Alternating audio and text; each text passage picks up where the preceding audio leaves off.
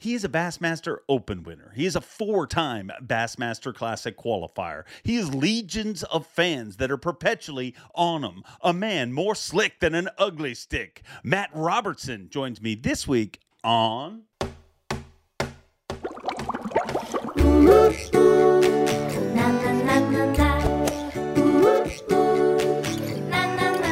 I'm Bob Cobb from the Bassmaster. Welcome to Mercer. Welcome one, welcome all, friends, family, freeloaders, fishing freaks. You're all welcome here at the Awkwardly Honest Fishing Podcast that goes by my last name, which is Mercer. Happy Hump Day, happy Wednesday. I welcome in all my humpers that tune in here week after week. Can't thank you enough for all the support you show this show, except for there's a few of you that really had a lot to say to me last week in comments about how the Chiefs were gonna suck and Burrowhead was going to be owned by Joe Burrow, which was a ridiculous statement to begin with. And as I told you all at the time, I said that's why they play the games. And speaking of games, that was a freaking emotional roller coaster. Amazing rivalry. I mean, in the last four times we've played them, a game has never been decided by more than 3 points. And it's not over. This was just another battle. I'm sure we will be battling for years and years to come. How the Chiefs won that game, unbelievable. Because there's always an excuse with Mahomes. That's what I'm certain of. You know, for whatever reason, he's one of those people that people just don't want to see win. Everybody loves to hate a winner, I guess. I don't know. That's what I write it off to. But in the past, it was always like, well, he's got Tyreek Hill and Travis Kelce. He's not really that good. Well, this time around, in that second half, man, he had Travis Kelce, which was covered up with, 3 people guarding him. You had nobody else. I mean, our receivers the injuries that went down through that game, we had receivers that didn't go to Penn State. We had receivers that went to Penn. We had 7th rounders doing the work, and they pulled off the victory. And listen, I've been on the internet. I've heard it all. All the officials, the officials in the NFL suck. Officials in general suck. I think it's time to revisit that. I mean, we live in a time and age where you can put a chip in the ball and know exactly how far it travels. We don't need to bring out 2 sticks and chains to measure anymore. So don't get me wrong. I am not defending the officials. I think the officials here's a startling fact that I didn't know. Did you know that NFL officials aren't even full-time? Which is mind-boggling when you think of the millions, if not billions of dollars that ride on these games. So there was calls made wrong on both ends of things. If you think that last unsportsmanlike call was wrong, then you haven't watched the NFL in the last 2 years, because Mahomes was 2 steps out and he hit him. That's a penalty all day long. A horrible time to get a penalty. And if you don't think that, go back and watch the footage. I watched it. I mean, you can see the Bengals players reacting before a flag's even thrown, like, what did you do? So anyways, every one of those games comes down to, a kick. That's how it all ends. And I'm just thankful that this time, for the first time in, the last few times we've played them, they had our number the last 3 times, but thankfully the Chiefs won it this time. Love them, hate them, whatever you want to say. We are going back to the freaking Super Bowl. It's just another battle in our story, because we will battle that incredible Bengals team again. We will battle Joe Burrow again. That's the cool thing about being an NFL fan for any of these teams right now. The future is bright, and it's a very, very exciting time. So congratulations to the Bengals. And as I said to all of you trash talking me, that is why they play the games, ladies and gentlemen. It doesn't matter. I mean, the Buffalo Bills were winning the Super Bowl for the last 4 months. That's why they play the games. Speaking of playing games, we have a freaking giant game ahead, the biggest game in football, the Super Bowl, coming up in 2 weeks' time. And thank God we have 2 weeks, because the Chiefs need to heal. But what a Super Bowl we have. We have the Kelce Brothers Bowl, both Travis Kelce and Jason Kelce of the Eagles, the first two brothers ever to play against each other in the Super Bowl. So, and speaking of the Kelce brothers, if you do not listen to their podcast, you need to. I believe it is the #1 rated sports podcast in the world right now. It is very real. It's very open. It's very honest. It's everything I love about podcasts. And this week's show is going to be incredible because they're both going to talk about winning the AFC Championship and the NFC Championship.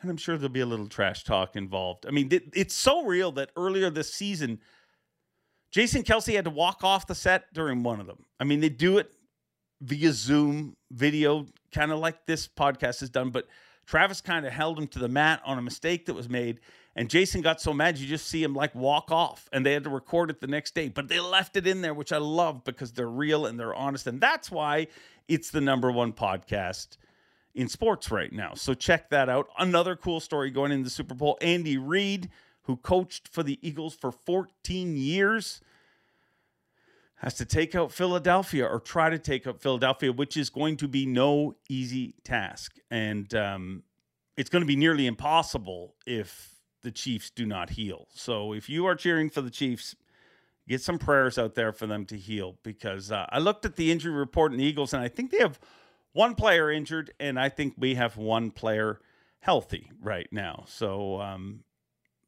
yeah. It's going to be a fun few weeks, and can't wait to see that game go down. To the gentleman that posted, I don't give a F about football, talk about fishing. Sorry, I'm only going to talk a little bit, but that's also why they have the, if you hit fast forward, you can get past the football talk, and we'll get right into the fishing, and we're going to get into some big time fishing talk. But before we do, how about those Chiefs? Sorry, I had to throw it out there. A big guest this week, and a guy who always speaks his mind, and a guy who a lot of you have asked to have back on the show. We had him on about a year ago, but so much has happened in his life in a year.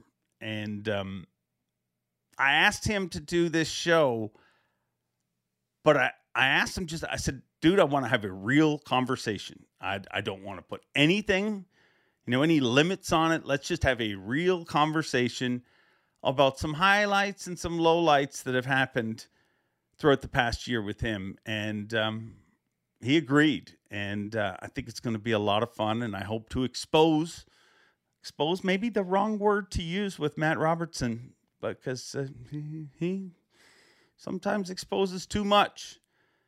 But I hope to expose a side of Matt that many of you might not have seen, because, it is so easy to just do a podcast with him and say, go. I mean, he is like a chatty Cathy doll that pulls his own cord. He will just tell story after story in pure hilarity, which is awesome. But I wanted to get behind all of that craziness and just kind of see how his mind works, and if he's been affected by any of the things that have been a little different for him this past year. So without further ado, let's head to, I'm not sure the name of the trailer park. I should find out the name of the trailer park, but let's call it Sunnyvale, just because there's a famous trailer park called that in Kentucky. Matt Robertson. This might be the lettuce is looking strong this morning. Are you feeling strong, Matt? I mean, I don't know if I'm feeling strong, but I know I just woke up. The lettuce up top is a little scraggly and whatnot. I got a few cowlicks. But yeah, we're looking good as always, Dave. It's good to see you. I mean, we haven't talked a lot in the off season. I mean, some and not for any particular reason, but have you been busy? What have you been doing? Yeah, buddy, I've been pretty busy, other than a few days pouring the part of the driveway, 600-foot driveway. Man, I've been pulling a whole John Daly on them. I've drank way too much tequila, and yeah, I've been going hard at it, buddy. Been going hard. So how are you drinking tequila and losing weight at the same time? I'm working out every day, eating right, and then I go full bore with it in the evenings.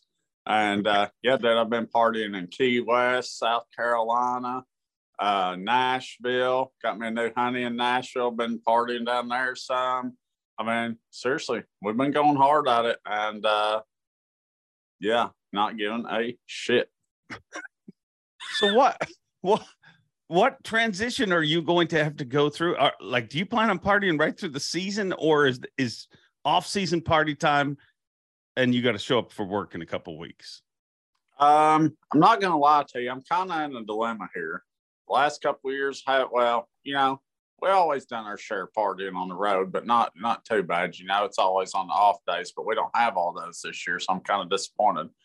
But back in the day, me and Wendell, listen, guaranteed, if me and him went out partying the night before a tournament, we won every tournament. I remember, buddy, one night, me and Wendell went down to the Legion, and his first nights I ever did Jello shots in my life. We're down there having a good time, drinking a little. He's like, "You want a Jello shot?" I said, "I've never had one." He's like, "We need some Jello shots." Tried one. I was like, stuck with buddy. I'm a pro at it too. You never seen somebody suck down a Jello shot like me. Stick my tongue in that little plastic cup, twist it, and suck that Jello down like that. And I was like, "Damn, that's good." He's like, "We need 100 Jello shots." I'm like, "God dang, Wendell, I was like, oh. He's like, "It'll be fine." I sat there and eat about 30 or 40 of them things. I'm not joking. I didn't know what to do to you. Next thing you know, a guy named Squirrel drove me home 2 o'clock in the morning. I slept 2 hours, and Wendell comes over. We hook up the boat and everything, and make it about a mile down the road. My alternator goes out on my truck. His dad has to come trade his truck out with my truck. We go fish a big tournament down here at the lake, and won $5,000 that day. I don't know how, but we did. Well, how did Buddy get his name? Do you have a lot of friends named Squirrel? after rodents? No, I did. I was like, "Hey," I was like, "I said, I need somebody to drive me home." Wendell, he says, "Squirrel drive you home." I was like, "What are you talking about? Who is Squirrel?" He looked like a squirrel, little skinny guy, big gray mustache. Got you home safe. Legion, Central City, Kentucky. Okay, I need to be upfront, and there you go. That's more recognizable with the look better now. There's a lot of people that probably watch a conversation like this or see some of the stuff that you do, and they say, "Well, this is an act. He's not really like that." What do you have to say to those people? For the right amount of money, you can come party with me anytime. So not partying on the road this year, or what are you drinking there? Well, this is kind of embarrassing. I'm saying this girl, I guess she's my girlfriend down in Nashville. Okay. She's a dietitian and everything. And can't believe I'm saying this. I'm drinking coffee through a straw now. I've been hanging around the highfalutin kind of type, the fancy people. Now, buddy, I've lost so much pride in the past month and a half. You have no idea. I'm drinking coffee through a straw. I went and got a Brazilian wax. I mean, is that real? Like was that by her request or something you always wanted? I don't. Kind of by her request. Okay. Not that. Okay. Listen, I'm not a hairy guy. Okay. That being said, I'm not a hairy guy. But let me tell you something. I got waxed. I got the Brazilian. God almighty, son. You ain't never, listen, I've had a lot of pain in my life. I've never felt pain like that. And it wasn't really the hair tearing part. It was the hot wax. Oh my God. That felt like molten lava going through you in certain places, buddy. So is this something you were going to continue to do, or was that a one-time one and done? I'll be honest with you. At the moment, I thought I'm never doing this again. But I know women go through some pain getting waxed, But I got to tell you, it's quite refreshing. Painful to be beautiful. It is, but I think I will continue to be beautiful.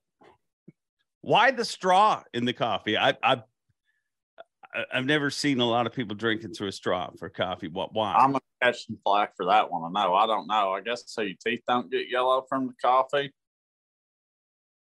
It's the only thing is what I'm told, but I'm not really worried about that. I'll be honest with you.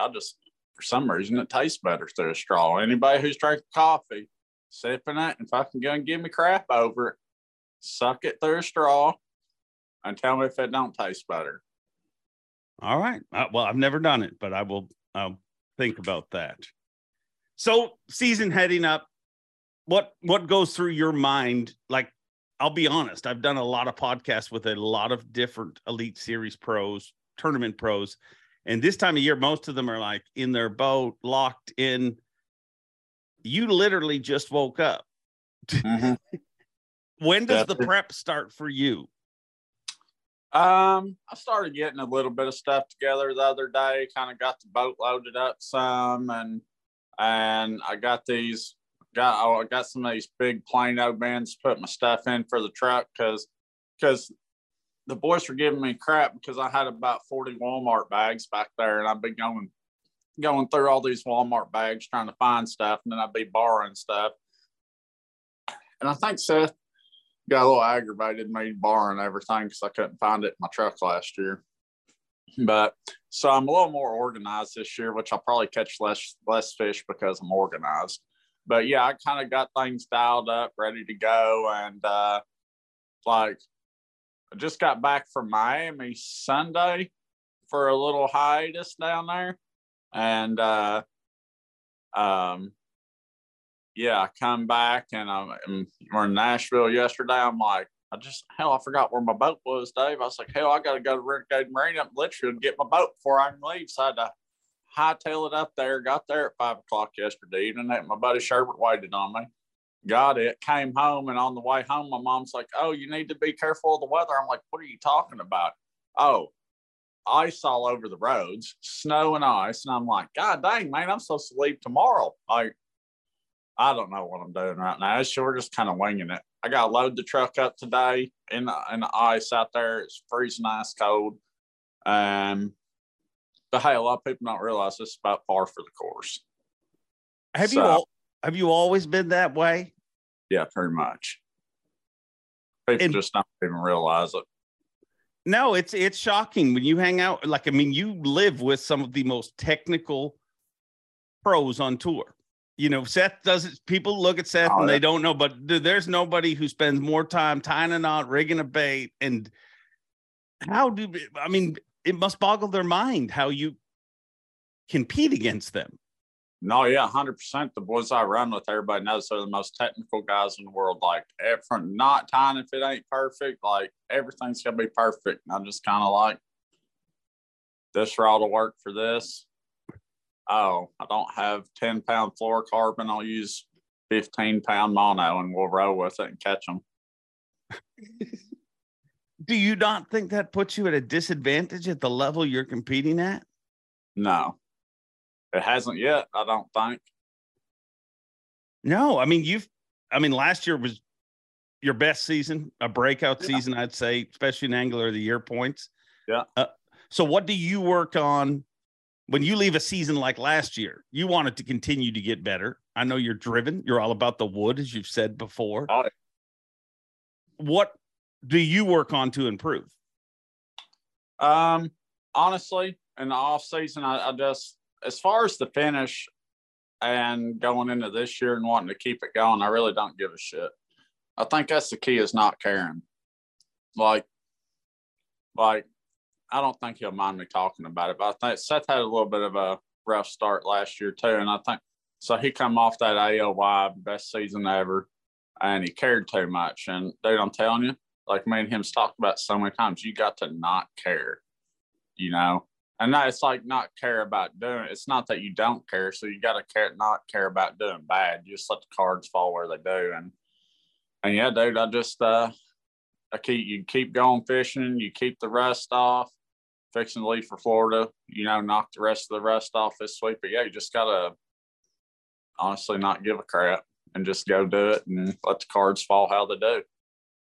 Does that get tougher I mean, it's easy to say that when you're catching them, but let's say you start off this season and have a rough start. Does it get tougher to care less in that situation as the pressure builds? I would say, yeah. I mean, it kind of does, but I'll be honest with you. Like, I kind of perform under pressure. Like I've always fishing my whole life. I've been trying to pay bills or do something like that with it, and honestly think that I perform better under pressure. That like if everything's hunky dory and there's no pressure in my life, I don't feel like I fish as well. Like I feel like there's got to be some type of chaos going on. Like last year, first 3 tournaments, it was crap. You know that. Like it was like I was sucking. All right. Well, there's a little bit of pressure. Let's yeah. So then we start performing. But how did you change that? I know I remember we talked about it quite a bit on stage. Yeah. You're like, I just went fishing and whatever, but there had to be more to it than just deciding to be better. I kind of got pissed off at the world. I'd been losing some fish and whatnot and should have had good tournaments, but just, you know how stuff goes. Everybody does. And I come home and I got pissed off at them. And yeah, I'm serious. I feel sorry for the fish on Kentucky Lake because I broke their jaws. Like I was so mad at them, I almost filleted them. Like I almost stuck a knife to them and ate some big smallmouths and stuff. But yeah, I just started swinging on them hard, man, get some redemption. And yeah, it's kind of like you just decide that it's not going to happen anymore. And you just go out there and just make that happen. So you don't care, but you're also all about the wood. So yeah. You got to not care about, you care about doing good, but you got to be at peace with them if you do bad in your decision making. Like if you do bad, you got to be okay with that, basically. It's hard to even think. I mean, I get what you're saying because you're not the first pro I've heard it from. Like that's also why I think you see pros on their way out. You know what I mean? And I don't want to throw him under the bus, but Chris Groves, a prime example. You know, his last event, he top 10s it, and it's just like, well, where was this? But to get there, you had to be where he was. You know what I mean? It was his final event. Yeah. He knew the requalification probably wasn't going to work out, but he didn't care, and he just wanted to finish the way he knows he can fish. How hard is it to be that guy? Let me tell you something about Chris Grove. He would find fish. Like he had a rough couple last years, like whenever I was running with him. And but I'll tell you this about him. That dude would find fish faster than any of us, but faster than Seth, finding faster Chris, Corey, or me. Like we'd get pictures and a text of these big ones, and I ain't even caught a daggone fish. And he's got 20 pounds. Like he'd find them so fast. I think he couldn't. I wish he could have harnessed that not caring part because he cared. Chris has a big heart. Yeah. Big caring heart. And I love him to death, but he just needed to not care a little bit. He knows that. Yeah. And I don't have a problem talking about it because I know Chris knows that we all care about him, but I also feel like he built a lot of that on himself. You know what I mean? It was always about the chain rats, the people behind him, and that's all pressure. Do you feel any of that kind of pressure? No, dude. I don't feel that kind of pressure. I don't give a crap. Like, I've been doing this long enough. It's like I tell people, you know, I've been catching bass for 25 years now. I've been fishing tournaments since I was 11. I've been catching bass for 25 years, and that ain't about to change. I'm going to keep on catching them, dude. Like, ain't nothing changing for 25 years. It ain't about to now. So how did it become fishing in your life? You know what I mean? Like, how did fishing become the obsession that's driven you in this direction? Because is it just your entire life you've felt a connection to fishing? Yeah, dude, it's all I've ever done. Like I was good at other sports and they wanted me to play other sports, but other sports always got in the way of fishing.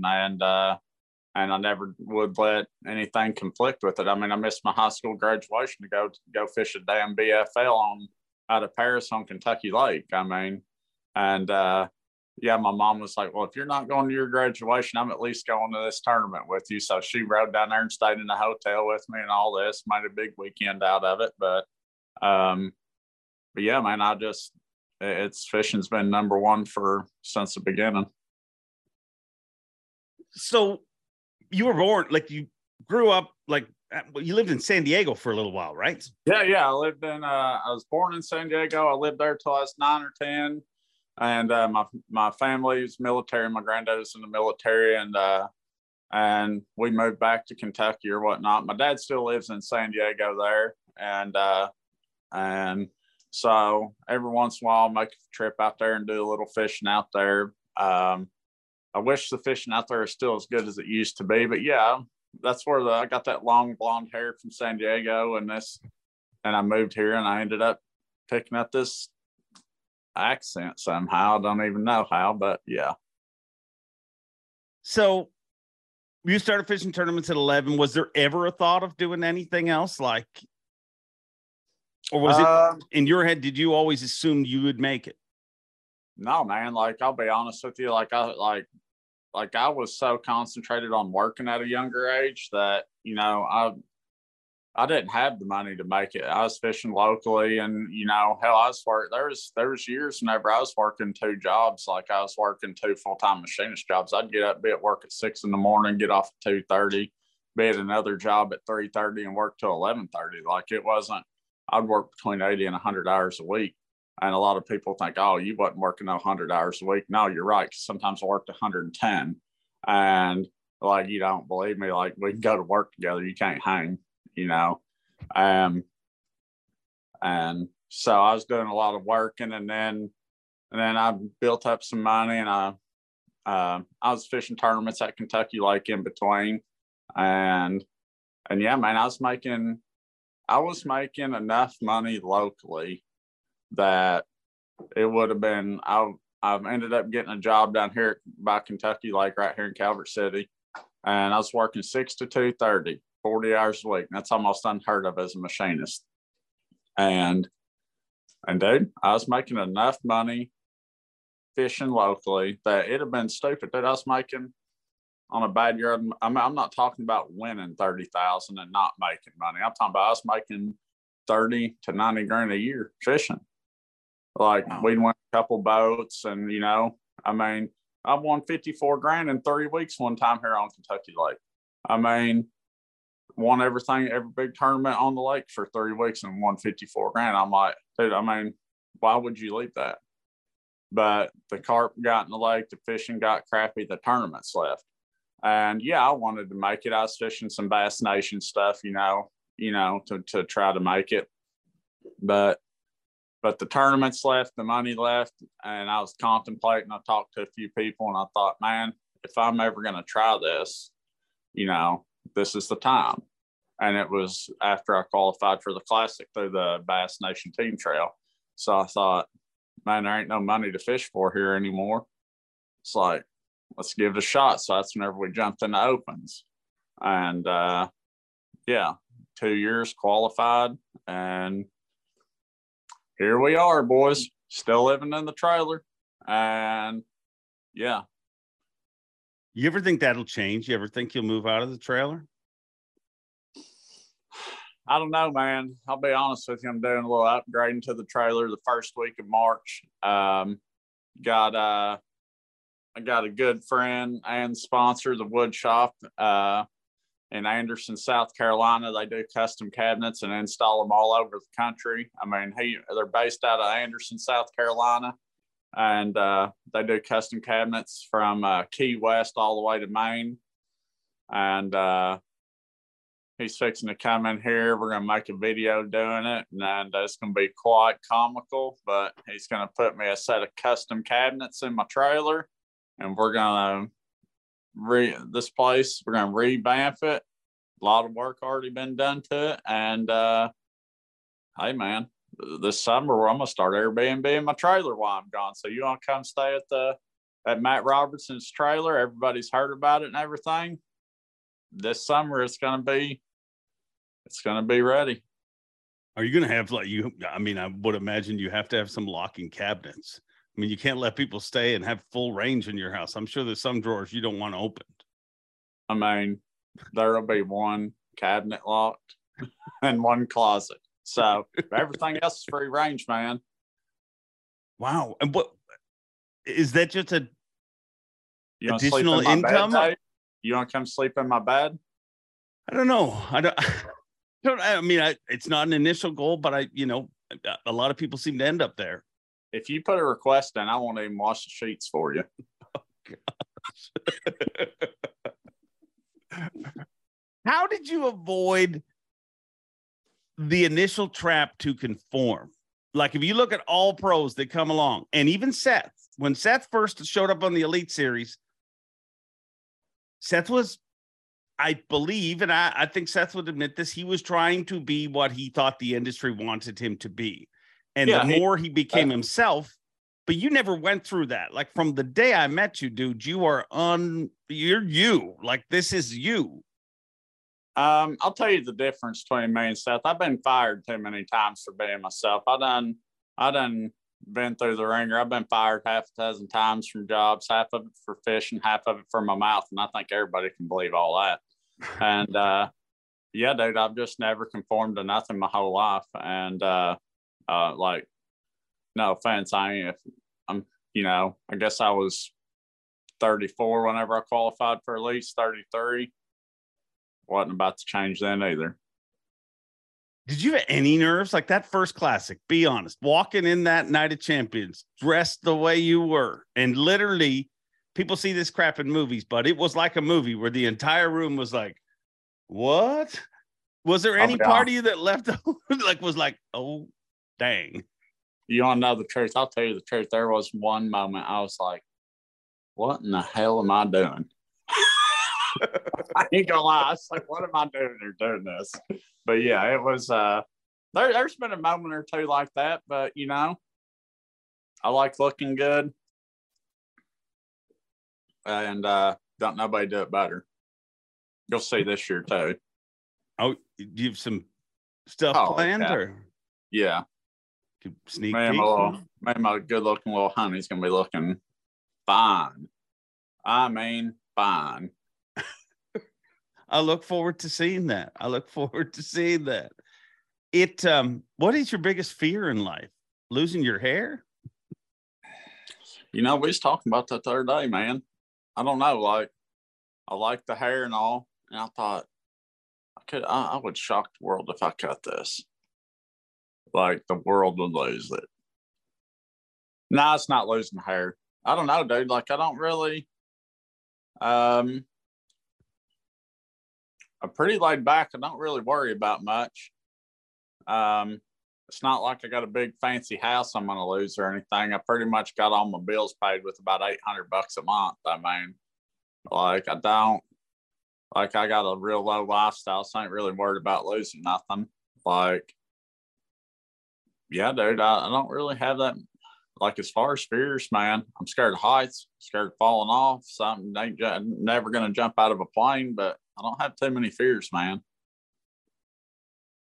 I think that's proven. I don't think anybody would argue that there's not much you're fearful of. I'm kind of fearful that I might take my pants off again on Bass Live because that cost me a pretty penny. But yeah, we'll not. We won't do that again. Do you regret that? I gotta tell you, I'll be honest with you. Like, I was sorry for it because. Let me think how to put this. Like, at first I was sorry about it and I apologized about it. But you know what? I'm not sorry for it. I am who I am. I did what I did. I'm not apologizing for it anymore. I know some people didn't like it, but listen, I did the crime. I did my time. I paid the price for it. You know what? I'm not sorry for it. Will it happen again? No, it won't happen again. But I'm done being sorry. I did it. It is what it is. And I'm not sorry for it. Like, it happened. I paid my fines. I did all that crap. Got other punishment for it. That's fine. I did my time. So, yeah, I'm not sorry for it at all. I am who I am. Listen, listen. I'm a lot smarter than what people think I am. Most of my moves are calculated. That was an uncalculated redneck move. Like that was. You want to know who Matt Robertson is? Think I don't go out and party and have a good time? You saw it right there. Uncalculated, hanging out with my boy on the water, and something stupid happened. That's the group I run with. It happens every day, except that time it was on camera. And no, I don't know that it happens to everybody. I mean, I've done a lot of fishing with a lot of people, but I'll be honest, I don't spend a lot of time in my underwear fishing with people, and especially not when I'm competing in a tournament. You know, I agree with you, but dude, that's the thing. Like, honestly, I didn't think nothing of it. I didn't even think I'd get in trouble. I was just having a good time cutting it up. Like, hindsight, I probably should have figured I got in trouble, but I didn't. Like, I mean, the only reason it happened is because there was another guy out there in a Speedo, you know, and that was glorified. But I guess whenever you do it yourself, it's not. But yeah, it won't happen again. The line's been drawn. I know where the line is. I won't overstep that boundary. But yeah, whatever it happened, you got to deal with it, right? But you see the difference between the guy in the Speedo and you, right? Like the guy in the Speedo, I pointed him out from stage. I mean, because it's a bizarre thing, but he's a dude in a Speedo, and you're a dude competing at the top level of professional fishing on a national network. There's a big difference. I mean, they show people at every football game, you see some dude dressed like a fool. I get it. I thought about it. It'd be the equivalent to somebody on a basketball court taking their pants off. Like, listen, I know I made a mistake, and I'm admitting I made a mistake, but am I sorry for it? No, because shit happens. Like, there ain't a person that'll listen to this. I don't care who it is that ain't made a mistake somewhere in life. So you know what? Like, if that's the worst I do is take my pants off, you know what? So be it. It's true. Were you shocked by how many anglers got upset about it? Because to be honest, that actually kind of caught me off guard, because for the most part, you guys kind of do your own thing. And a lot of times anglers are disconnected from anything that's going on. They're just so focused on competing. Yeah. You know, after the reaction of other people, I knew there'd be anglers that was upset about it. Like, and like one angler, you know, made a comment to me, you know, this ain't wrestling. And I'm like, you know what, buddy? All y'all are complaining about how much money you make. If this is half of what wrestling was, maybe all y'all wouldn't be some broke asses complaining about how much you make. I said, if we made half what wrestling made, we all have so much money, we wouldn't know what to do with it. So, like, I mean, don't throw that at me either. You know, like, you know, money sports were one of the most lowest paid sports there is. So maybe that needs to be thought about too, is conforming to certain things that maybe to make more money. So, I mean, but no, listen, I understand.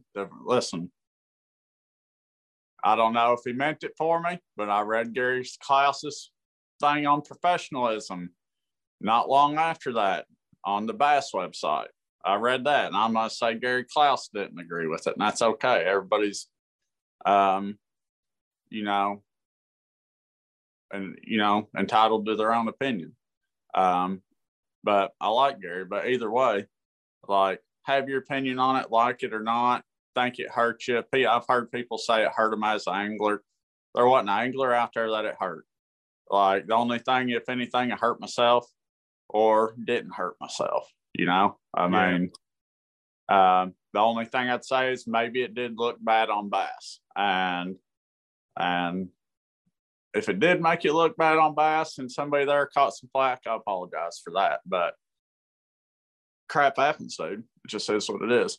Yeah, and dude, you know, I lean towards the wrestling in the world as quick as anybody out there. Oh yeah, and here's the only thing I will say. And when you're a person like yourself and myself and Swindle and different people who do kind of shocking things at times.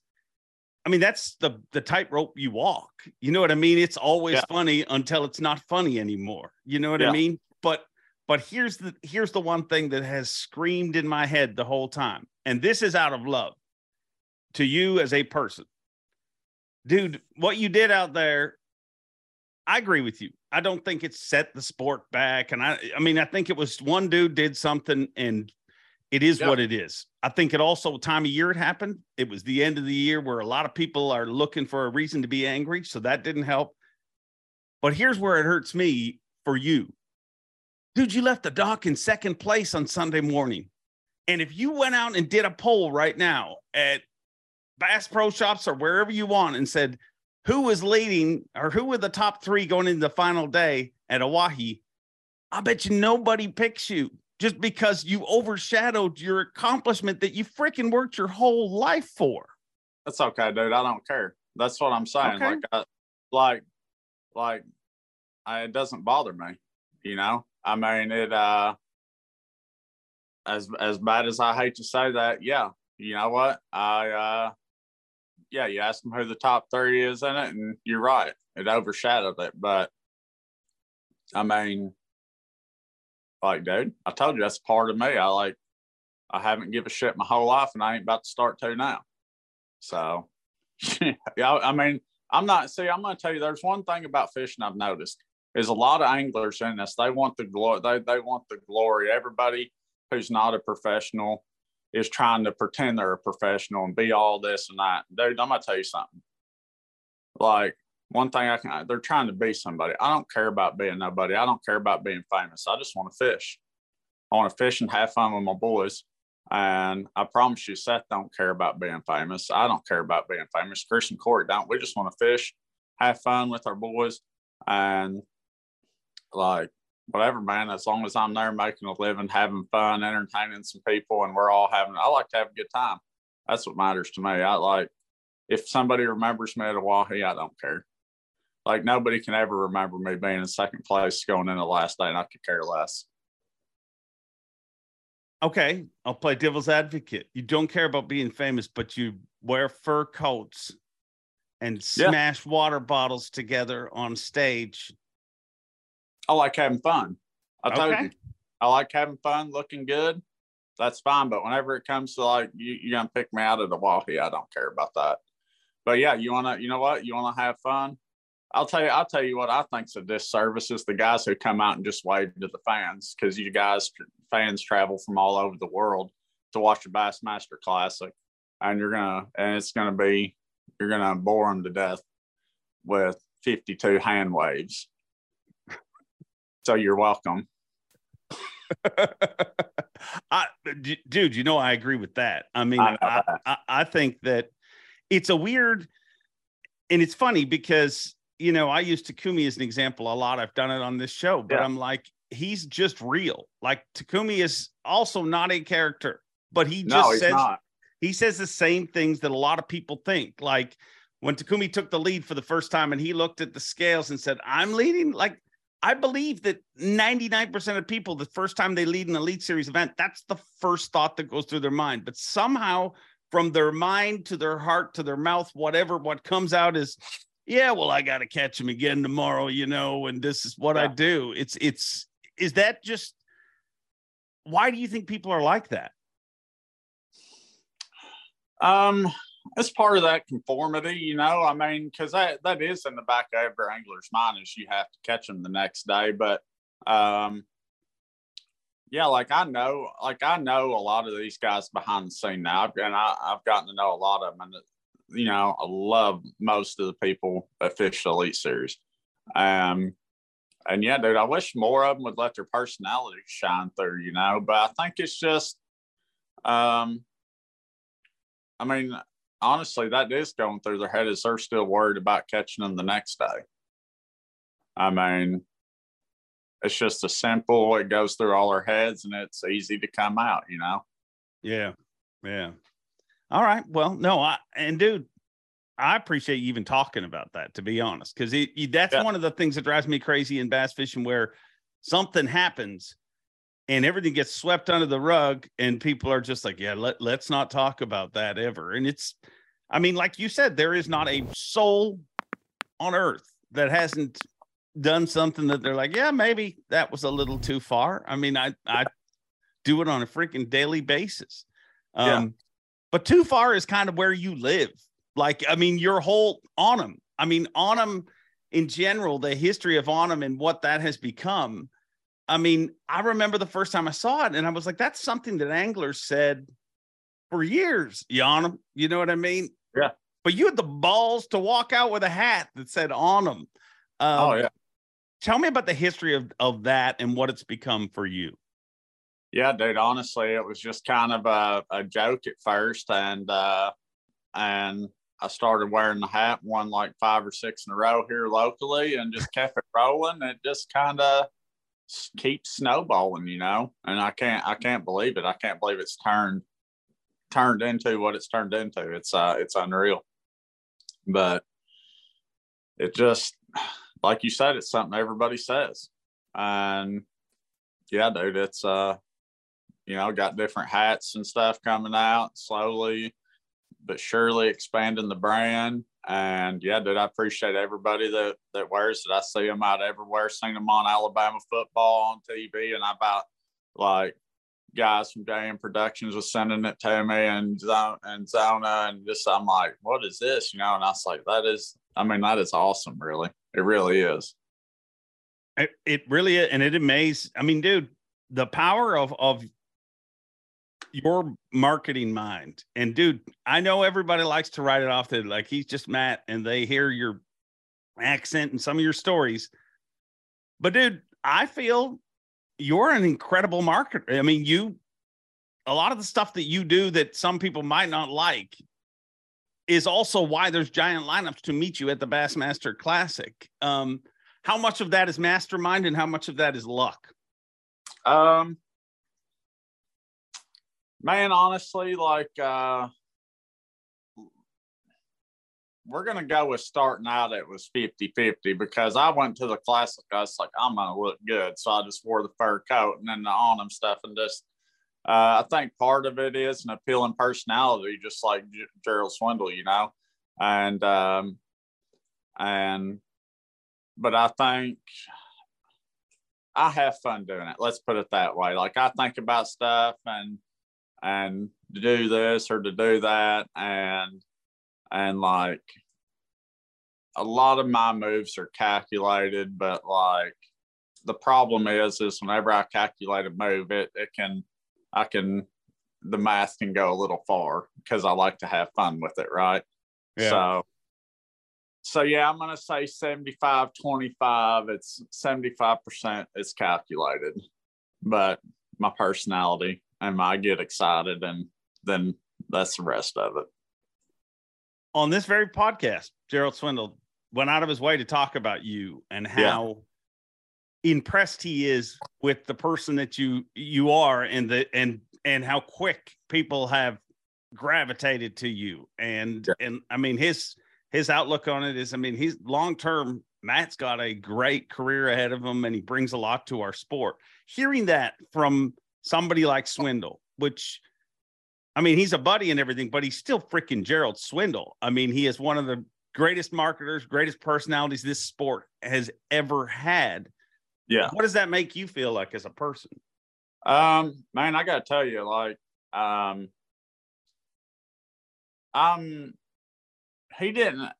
it's not like me and Swindle or talk every day or talk weekly or even monthly. Like, I talk to him whenever I see him, and I like the heck out of him. But he didn't have to say that stuff out about me. He didn't have to go out of his way to do none of that, and I appreciate it. And yeah, man, it makes me feel like I'm doing something right. And yeah, I crossed the line a time or two in the past, but yeah, dude, and but yeah, I'm doing something right. If a man of that caliber is going out of his way to say something like that, I do appreciate him doing that more than he knows. Yeah, I think that's another thing about you that I think a lot of people, I mean, I don't think you go out of your way to show it to people because it's, I mean, you're a guy, but I think, dude, you got a giant heart. You care. I mean, it's easy to say I don't care, but I think you really do care.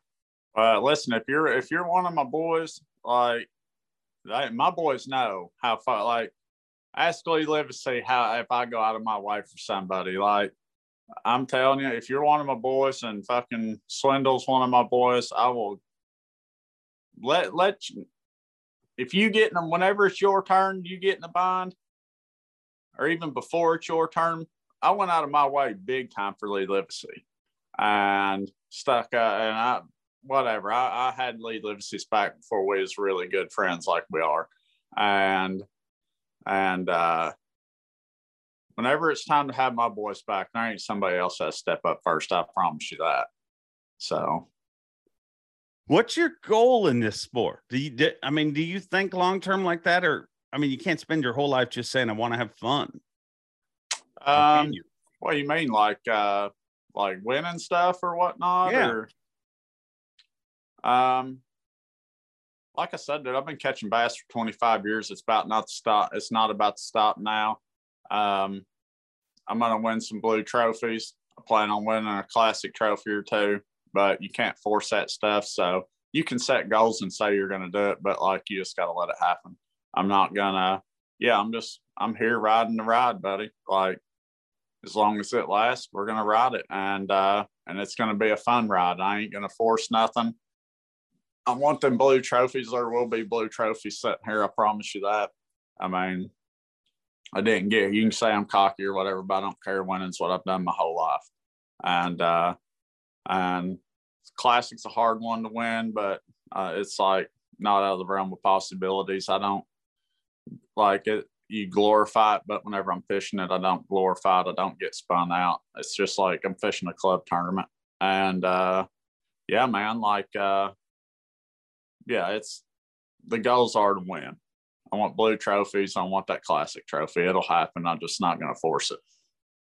I don't think it's cocky, though. Like, I think that's one of the weird things about our sport and the way people talk. And maybe it's just because it's a one-man team. I don't know. But like, if you see any pro sport, pick anyone, whatever one you watch, and you sign the new player in their first press conference, you ask them what their goal is, and they're like, I want to bring a championship to this city. I want to be.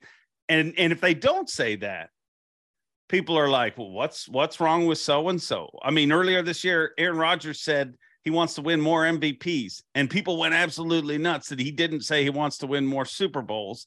Yeah. And his whole theory was, I can only control what I do, in the situation he was in this year. But why do you think our sport is so soft in that regard? Like, just saying that, you have to apologize. You know what I mean? Just by saying, I really want to win, people might say that's arrogant. Why are we different? I'm the first one to talk trash. I'm not like, I don't care. Like, I have 100% confidence in my ability, but I think a lot of guys don't do it because I think it's probably the most superstitious sport there is. Yeah. Because this sport can humble you and humble a lot of people. And I feel like if they talk that crap, then they think that's going to happen. Like, I mean, whatever. I talk more trash to Austin Felix going into the last day at Oahe than has ever been talked in the history of bass fishing. And you know what? He won. Dave Wendell's telling me, he's like, hey, Austin would catch one on live and he'd be like, yeah, I got that one. Matty better catch him, something. Or I'm like, dude, that's entertaining. It's fun. Like, we're talking trash to have fun. We're all confident. Like, we ain't the best in the world because we're not. Like, yeah. It's weird because you think of like if me and you go fun fishing this afternoon, if you and Wendell go fun fishing, it's all trash talk. Like, there is never, but then you get to the pro level and guys are just like, they button up. It's like, it's almost,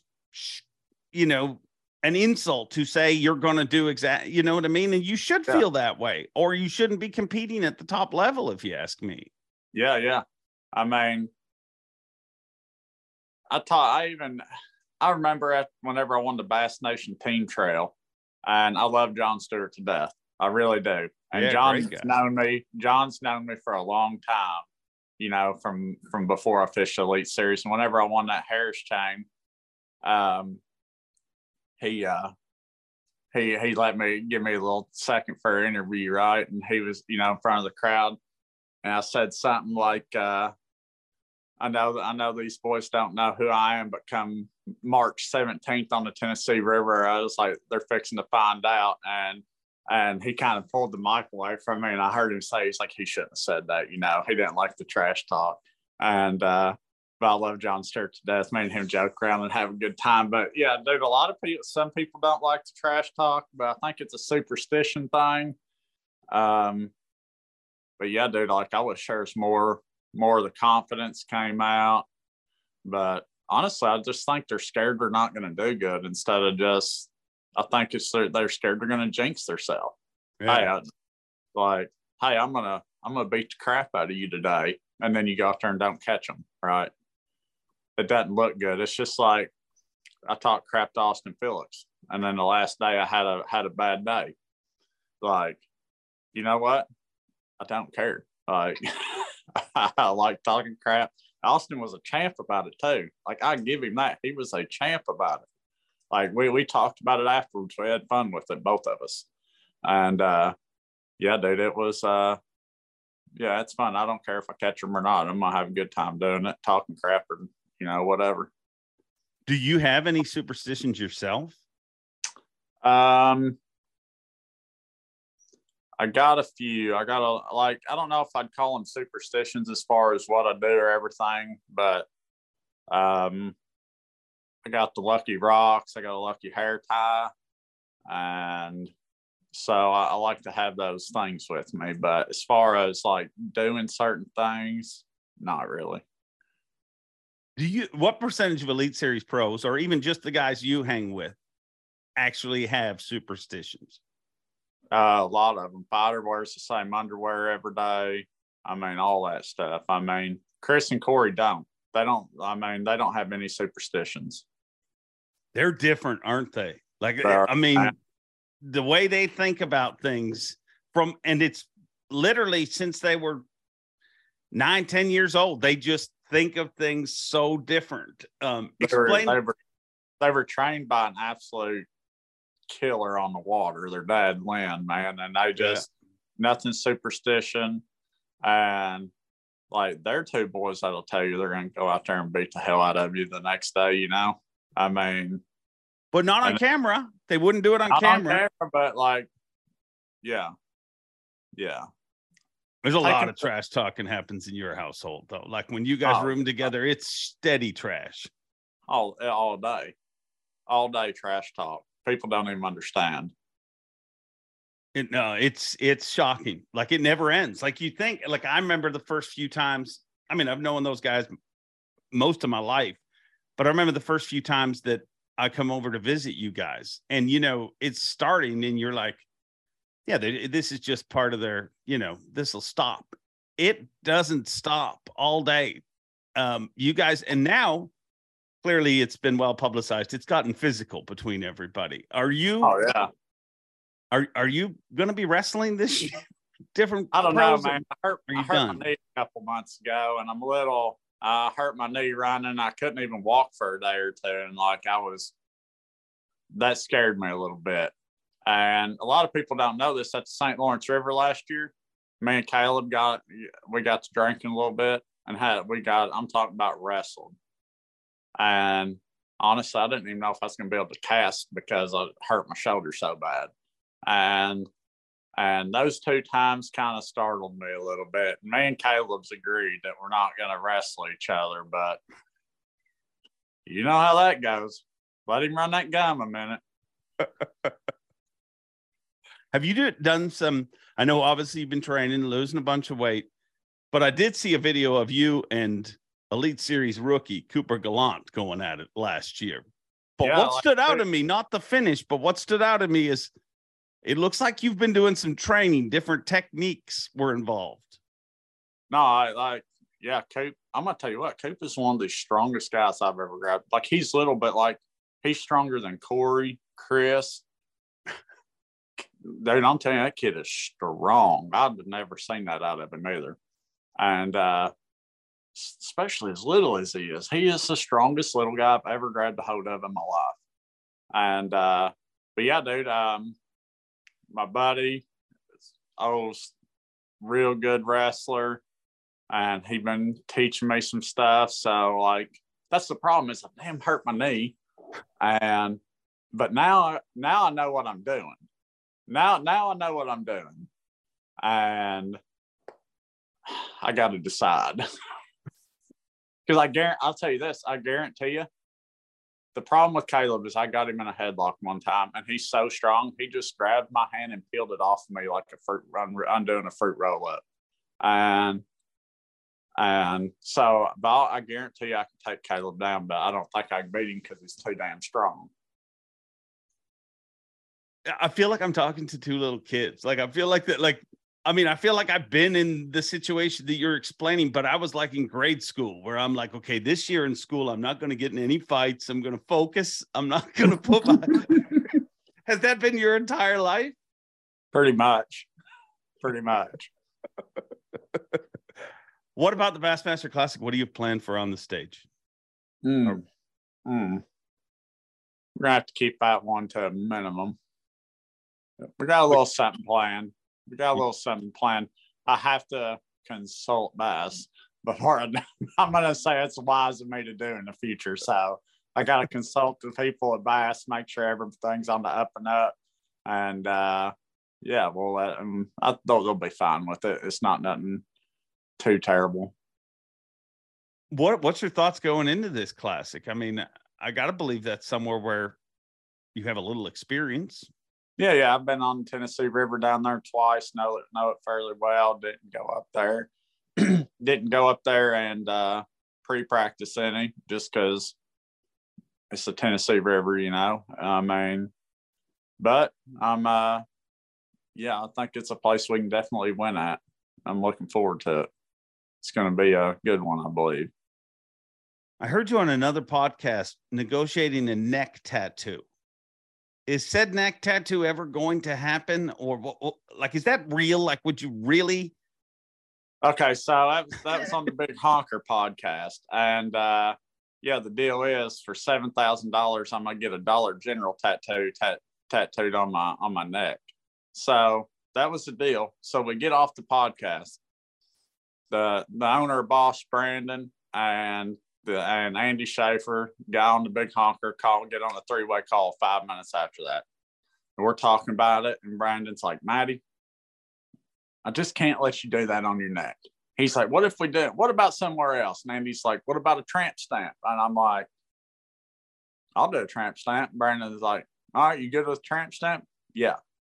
Dollar General tramp stamp on, I don't know. I don't care if it's the DG or the square Dollar General. I don't care.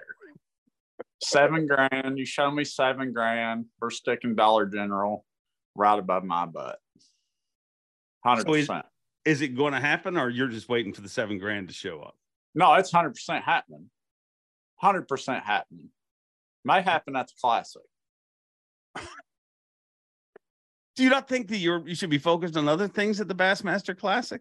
I'm selling real estate here, buddy. Show me some money, guys. Show me some money. I'll sell the real estate.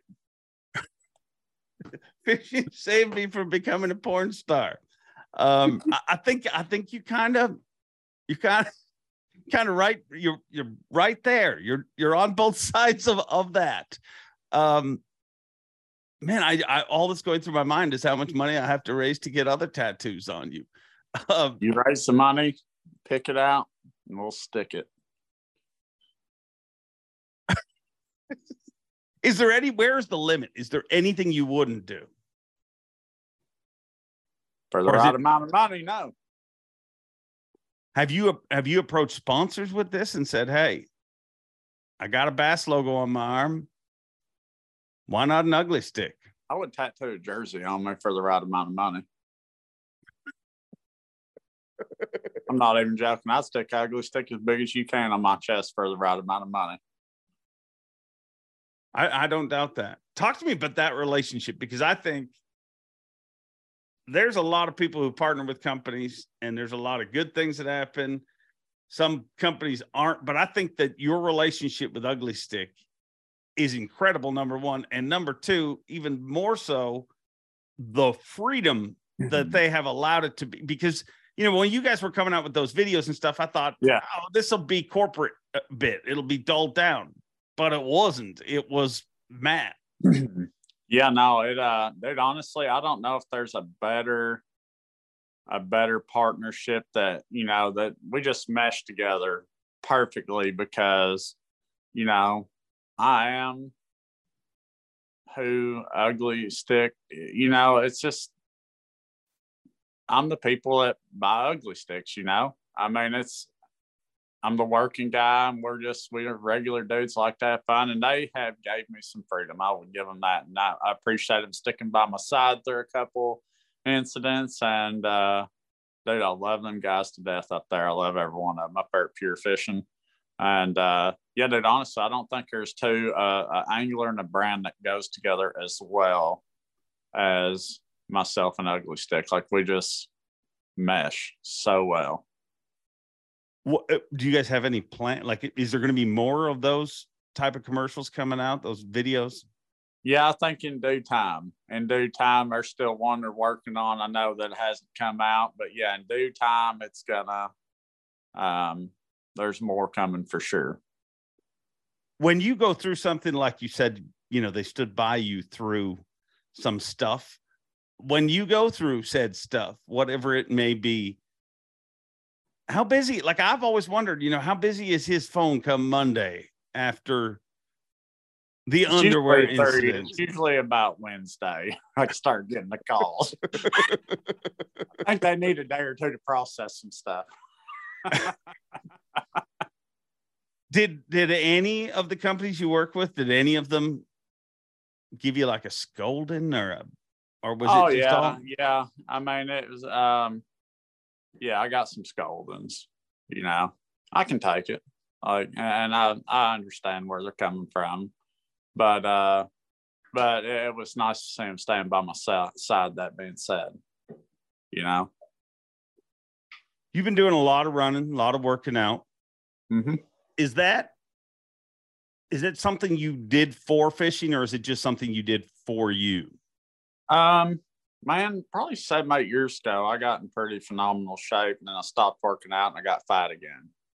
And I just, like, honestly, it's just like something hit me.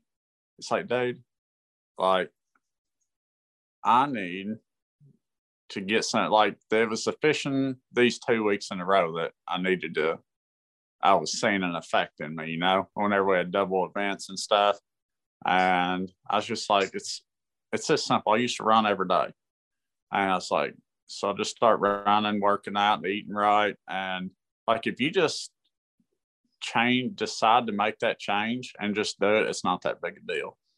Like, it's not like you're force feeding yourself. I'll put it to you this way. Before I started dating a little lady friend who's a dietitian, she tells me I was eating way too much red meat, but whatever. Dude, you go to McDonald's, you're going to spend $12 to $15, right? If you go to the grocery store, I can eat a filet, a sweet potato, and a green for $12 or $13. Like, you can get a nice ribeye and a sweet potato or something like that. You can eat healthy for as cheaper than you can go out and eat crappy. Like, this whole you can eat, it's too expensive to eat healthy is a joke. Like, you can eat a steak for breakfast, lunch, and dinner cheaper than you can go to McDonald's 3 times. And I was sitting here like, why would I? Oh, sorry, Dave. Something happened. Somebody tried to call me. They got the FU button. And, but yeah, dude, I said, why would I eat crappy whenever I can eat a steak for every meal? So, yeah, just started eating good food. It tastes better anyways. You know, spend a little time in the gym, go do a little running, and yeah, just kept it going. Do you think this makes you a better angler, a more dangerous angler this year? 100%. 100%. Me and Palaniuk was talking about it, and you definitely feel better, fish better, all of the above. When you brought his name up, but Palaniuk, and I think of like how cerebral he is and how he thinks things through, and how, I mean, I've always said he's much older. You know what I mean? He's just much wiser at a young age. But then when you look at your approach, from the outside, they look totally different. Yeah, Brandon's way smarter than me. Like, a lot of people don't know this, but I think he was 18 and I was 20. Or maybe he was 18 and I was 21 or something like that. We both fished the TBF National Championship at Lake Wiley, and was that South Carolina, North Carolina, whatever. Mm-hmm. And but we roomed together. Like, he wasn't nobody, I wasn't nobody. Two kids from halfway across country roomed together. We roomed together. He had all his stuff stolen. And Abu Garcia, I didn't have crap at the time. I'm out there on my last $500, right? And he lost all his stuff, shipping it out there. And they gave him rods, reels. I see boxes, like 3 foot by 3 foot boxes of baits. Like, the room is piled. I'm like, what the hell, dude? Like, thousands of dollars of stuff. I'm like, hell, I lost my stuff too, guys. And but yeah, man, me and Brandon spent a week together, stayed in the same room together years ago. And he's definitely smarter than me, made it here a lot faster than me. And I think we come from a little different places. Nonetheless, he is smart, hardworking dude. And yeah, so you're probably going to take an approach to it, I'd take Brandon's 100% because he made it there a lot faster.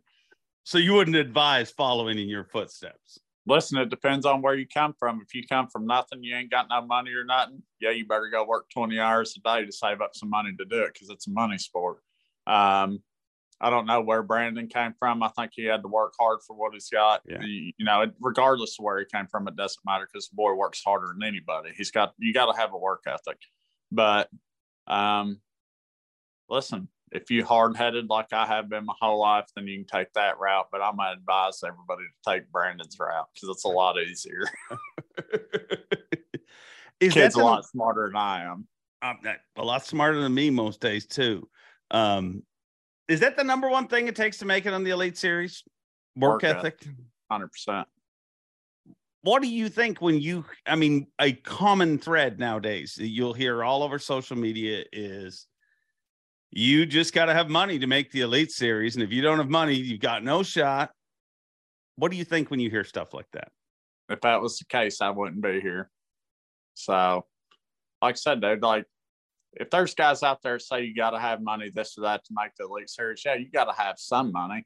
But it doesn't mean a lot of these guys got houses, have mortgages. Sell the big house, sell your $2,000 mortgage or $1,000 mortgage, buy you a $4,000 trailer like I did, and like, get rid of your payments, have a truck, a boat, go work people think I'm joking about the 18, 20 hours a day. I wouldn't even leave work. I'd sleep there. And wow, go save up that money. And listen, a lot of people don't want to do that. Who wants to go to work for 18 hours a day? Yeah, the state only lets you work 15 or 16, but get 2 jobs, that don't matter. You can work as much as you want. And yeah, dude, it's just, you got to have money, but it's always available. It's just if you're willing to make those sacrifices or not. I made those sacrifices. I'm still making them. So I think you're 100% right. I mean, and I think there's a lot of people who say they want it, but they don't really want it. They want to be that dude standing on the classic stage holding the trophy. They want to be the dude in the magazine or on the TV show. But that's like about this much of your job. Oh, yeah, 100%. And there's guys that do want it, but it's a small fraction of them that really want it, If you could change one thing about pro fishing, what would it be?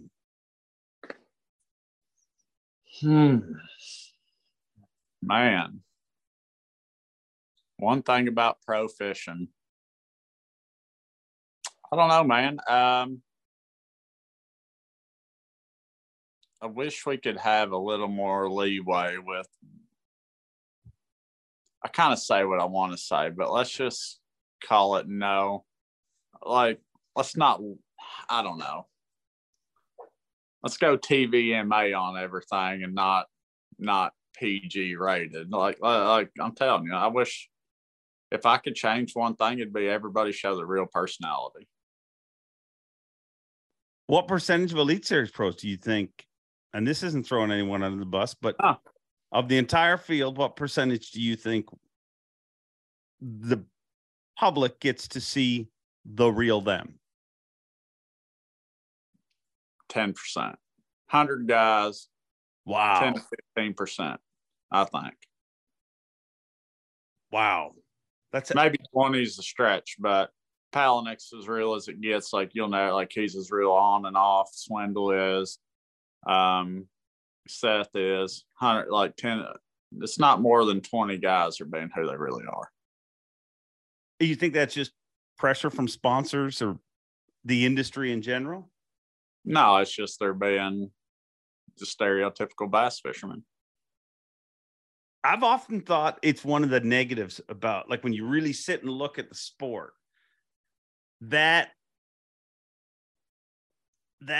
everybody's vanilla, everybody's the same, everybody's good. I think that's one of the, and it's the sport in general, the history of the sport. Like, there's never been a bad guy in bass fishing. And if you look at other sports, what really brings passion to people, like, you can't be a New York Yankees fan without hating the Boston Red Sox. You can't be a Red Sox fan without hating the Yankees, and vice versa. But it doesn't exist in fishing. You know what I mean? It's like, no matter who wins, everybody cheers. Sometimes they cheer a little louder. The sport would grow if you had that. I agree. Yeah, I agree. Is that what you're I'll trying to be that for somebody if they want me to be. I have no problem being that guy. You know, like, if it would grow the sport and everything, yeah, I'll be the guy you hate. That's fine. I don't know that you need to have a guy that you hate, but I think that, yeah, like you need to cheer against someone, you know, like, I mean, I'm a huge Chiefs fan, but trust me, I like Joe Burrow. I think he's pretty cool. But this last week, I kind of hated Joe Burrow for a while. And I think that's normal, though, because trust me, there is a whole heck of a lot of people that hate the Kansas City Chiefs and Patrick Mahomes for doing nothing but winning. Yeah, I agree with you. It's an interesting sport that way. You know, you're right. Nobody says how they really feel they're going to catch them. You know what I mean? Like, I don't even ask you guys. Like, I literally do not. The day before a tournament, people are like, I'll get texts from buddies and they're like, who should I pick in fantasy fishing? You've talked to so-and-so. And I'm like, I hardly ask anybody, because, I mean, there's a few guys that I'll talk to socially and I'll say, you know, how's this or that. But for the most part, because I know that everybody the day before a tournament is literally going to lie to me. They're like, look me straight in the eye and be like, I didn't get any. Do you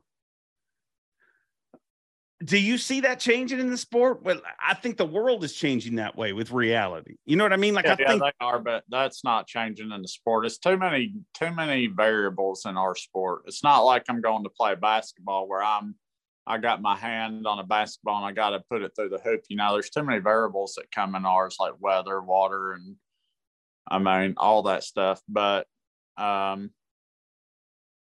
like, there are times whenever you think you're going to catch him, you know, even me being myself, there's times where I'm like, that was a rough practice. And what's crazy is usually some of our worst practices are our best tournaments in this sport. So you got to take that into consideration, you know. Why is that?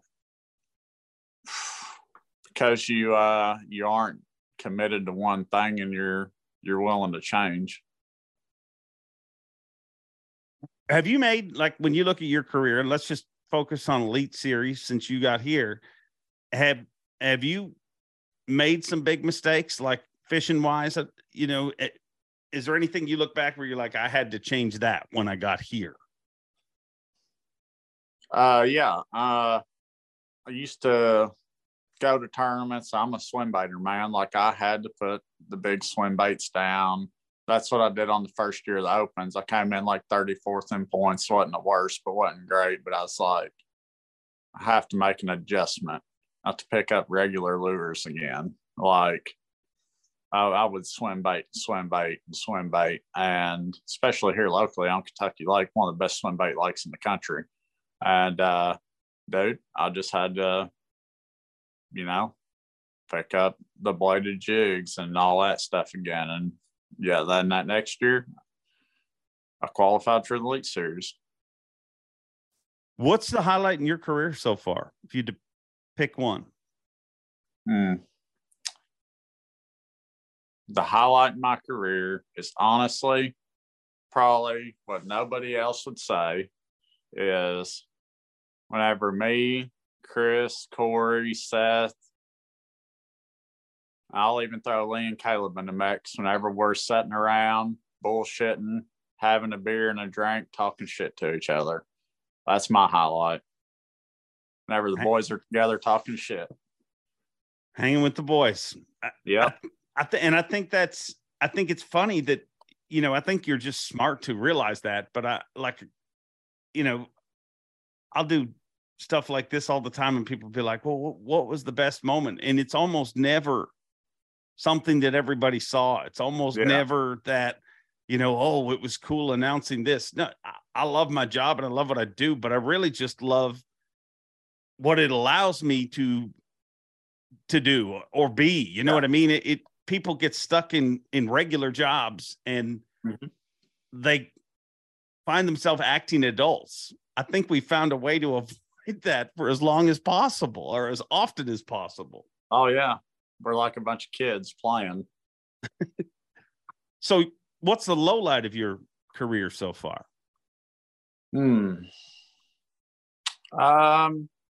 Honestly, after the third tournament last year, I was like, hell, am I even going to requalify for the elites? Like, I had a decent first year, and I was like, hey, man, I'm like 68th in the points. Like, nail biting. You got to fix something. So how do you, when you felt that low, and I think everybody's got to go through it and dig out of it, but to feel that low and to continue to be like, like you said, not give a crap, that's got to be incredibly tough. Yeah, you just got to have confidence in yourself. It's like I said before, like I've been catching bass for 25 years, had 3 bad tournaments. Like, ain't nothing changing, boys. I hate to tell you, but I'm going to be around for a while. Like me or love me, whatever. I've been catching bass for 25 years, and I hate to bust your bubble. It ain't about to stop now. What's the dumbest thing you've ever done to catch a bass? God, honestly, the dumbest thing I've ever done to catch a bass?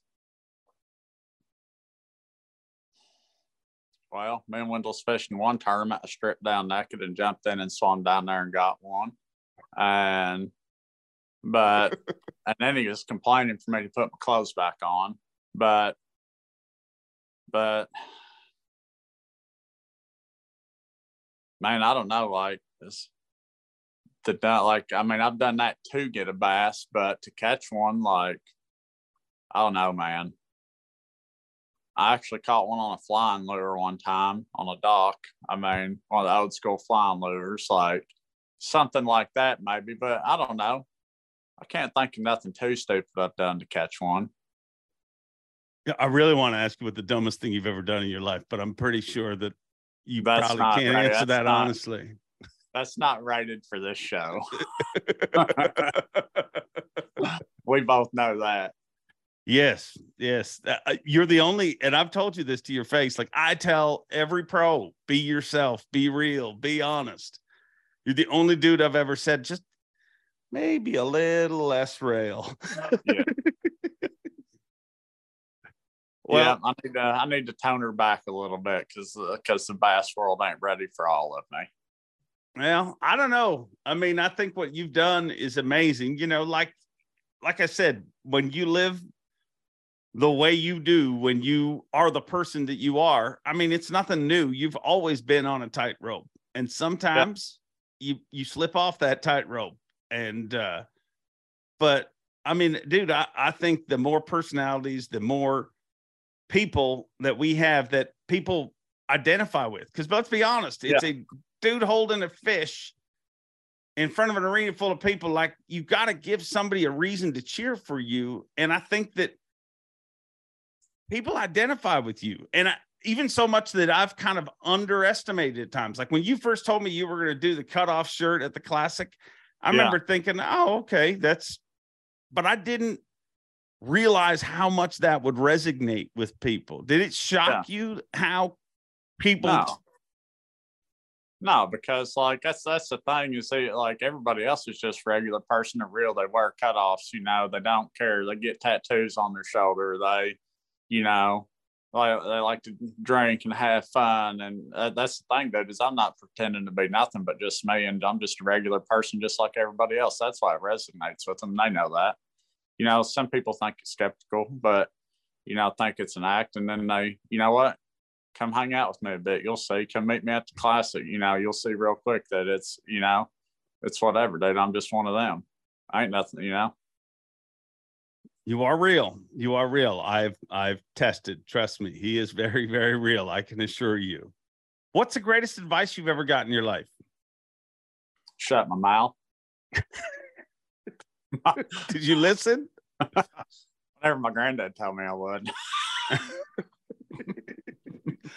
What if there's a young angler watching this that one day wants to be in the position you're in? Other than don't follow my lead, follow Brandon Palaniuk, what advice would you give them? Shoot, man. Work hard every second of your life. Don't listen to your teachers or nobody else. Do what you want. Even don't listen to your parents or anybody. If it's what you want, work hard, go after it, and the hell with everybody else. Is there anyone that stands out in your, I think everybody there, this industry is full of people that were told you can't do what you're doing by somebody. Is there teachers or somebody that stands out in your mind that was like, grow up? Oh yeah, 100%. Senior English class, Miss Sparks. A lot of people liked her. I hated her. Said something about fishing. She said, you'd never make it. You'll never make anything fishing or make a living fishing. And I told her, I said, I'll tell you what, why don't you bring in your W-2 and I'll show you my 1099s. So. Well, I think you're showing a lot of people the freedom in being yourself because, dude, I don't know if, I think some people can act a part, but I don't know that you could, if you wanted to hide who you are, I don't think you'd be very successful doing it. Yeah. No, it's not possible. So what do you got planned for the rest of the day? Honestly, it's cold as crap outside. About done drinking my coffee. Well, it's cold as crap by now, but through the straw. But yeah, I'm going to go outside and start loading the Suburban up, dude. Get the Plano totes with all my organized fishing stuff. And yeah, I'm going to load them in there. Got the Ugly Stick boat rafting ready. And I'm going to try to get on the road tomorrow. Don't know if the weather's going to let me. It's a lot of ice on the road, but I'm going to try to get on the road. Yeah, it's nasty. It's nasty. I'm ready to go. I'm ready to go to Florida. I'm ready to go fishing. My boys are already down there sending me videos and stuff, messing with me. So, yeah. Does that drive you crazy? Do you have that? What's that fear of missing out? Do you have that when they're down there and you're just like, I'm still at home? Not really. I'm usually the first one down there, but I know I'm ready. I'm ready to go now. It's play time's over, party time's over. It's time to go fishing. I'll remind you of that. I feel like at some point this season, I'm going to put my arm around you and be like, I thought playtime and party time was over because. Well, we still got 10% of playtime left on us. That's for the, yeah. 10%. Yeah. 90% work. That ratio might change a little bit in the next week or two, but yeah, we're starting with that. That's our goal. Dude, you are, you're 100% yourself. A lot of people may not know how to take you, but dude, I don't need to say it because I know people will say it in the comments here. The amount of people that you inspire and motivate to chase their dreams, is amazing. So, I mean, thank you for what you've brought to this industry. Yeah, I appreciate that. Just keep your drawers on. The pants are staying on. I'm sorry. I know the ladies are going to be disappointed. I'm sorry, but they are making me. Listen, if any of y'all ladies have a problem with me keeping my pants on, I need you to email Bass and tell them to allow it, and see if we can get that overturned. You ever think of OnlyFans? Buddy, I have 100% thought about OnlyFans. I'm going to tell you something right now. 100%, 1,000%. I could make so much money on OnlyFans. So what has held you back? I don't really know what I'm going to have a little talk with my sponsors, see what they got to say about it, actually. Well, I mean, they have to pay the membership to see what you're doing on there anyway, so. Who wouldn't? Who wouldn't indeed? The one and only Matt Robertson. Thank you, dude. Thank you for this conversation. And I look forward to hanging out with you and having a beer with you in just a few weeks. It won't be long. There you have it, Matt Robertson. And as you guys know, there's literally one rule on this show. I ask every guest the same thing. Just be open and honest, and let's have a real conversation. And it would have been really easy to have Matt on here and just let him loose. Tell a bunch of stories for an hour long. There'll be pure hilarity, and that's a side of him that we all love. But I wanted a real conversation, and I think we had a real conversation. And I think what I felt from the conversation is Matt's always going to be Matt, but I think you're seeing a human being evolve, an angler evolve. And I think going through strange things like underwear gate or not so tidy whitey gate, whatever you want to refer to it as, do I think he's learned? Yeah, I think he's learned. Do I think he'll change? No, I don't think Matt will change. I think that he may not do that again, but I think the Matt that so many people are gravitated to is exactly who he is. I mean, he's going to spend his entire life riding a tightrope, and he's going to stay on it a lot. But every once in a while, he's going to slip. And as he said, everybody makes mistakes. And he's going to have some tournament directors working hard. He's going to have some people stressed out. But he's also going to have a whole horde of people that are like, that's my guy. That's somebody I relate with. And I think that no matter what way you look at it, love him or hate him, Matt Robertson is good for our sport. Passion and excitement is good for our sport. And that's what I see. That's what I see when he crosses the stage. Not just passion and excitement from him, but passion and excitement from spectators, from media. He brings excitement. And ironically, it was one of the most chill conversations I've ever had with him. But I also think it was one of the most real conversations I've ever had with him. And I hope you guys enjoyed it as much as I did. So go out there, have a good week, be who you are, enjoy being. And Bob Cobb, as always, take it away. Thanks for watching. Please like, comment, and subscribe, because Bob Cobb of the Bassmasters told you to. You hear?